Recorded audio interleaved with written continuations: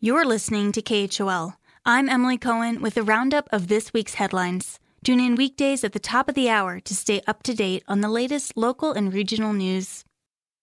Masks are back in Jackson Hole. Teton District Health Officer Dr. Travis Riddell issued a face-covering order Thursday that'll be in effect until September 4th. That decision followed a 48-hour comment period as required by state law and only pertains to indoor areas with some exceptions. The Teton County School Board also voted to require masks at the start of this school year, which kicks off next week, while the area is either in the high or moderate COVID-19 risk levels. Community transmission currently puts Teton County in the red or high risk level, and the local hospital started to fill up with COVID patients this week, according to data from St. John's Health.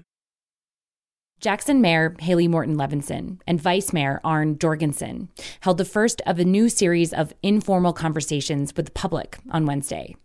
Here's Morton Levinson describing her vision for the Chat with Council Members events. When I started on council in 2012, Mayor Barron used to have his brown bag lunches once a month. And so that's my eventual goal, is to have kind of an informal get to see everyone kind of thing. Obviously, Zoom, I think, makes it a little more formal since we can't be having lunch together, but we are doing the best we can in the times we are in. While the chats won't be official public meetings, Morton Levinson and Jorgensen heard concerns from community members Wednesday on a wide range of topics. First of all, I'm strongly against the Housing Preservation Program pilot. Personally, pollution is at the top of my list. And I'm talking about water pollution. I'm talking about plastics down at the... I personally am not going to go to a store that requires it because I don't feel comfortable wearing a mask. Not everyone agreed on the issues discussed, but the town leaders say they're grateful for the feedback. One resident also thanked the council members for the chance to hear from folks with different perspectives. And I appreciate hearing what people are saying that are outside of my bubble. Future chats are expected to be held on the third or fourth Wednesday of the month moving forward, with rotating participation by different town councilors and either the mayor or vice mayor.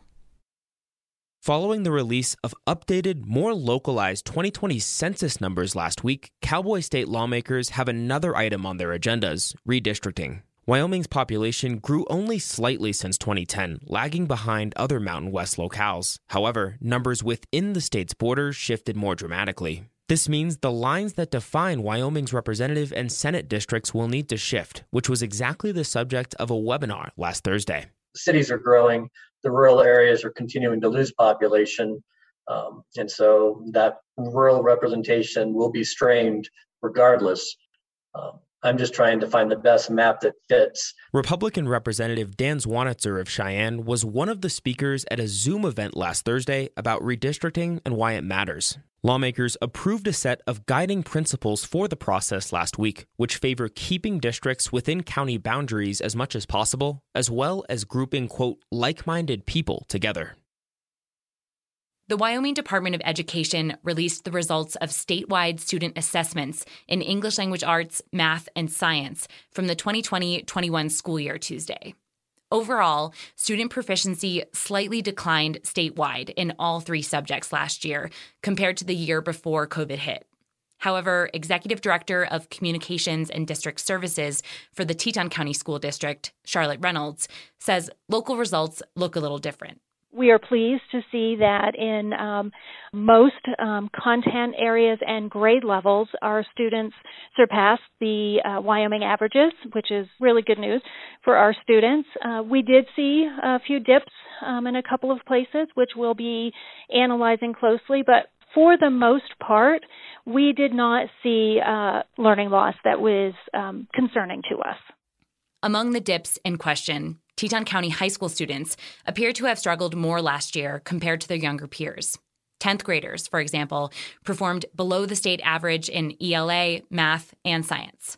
But Reynolds says parents should remember the results are just one piece of data reflecting student progress, and that the district will be working hard to meet students' educational needs this year. This has been the weekly news roundup from the KHOL News Team, Will Walkie and Kyle Mackey. I'm Emily Cohen for listener-supported KHOL Jackson.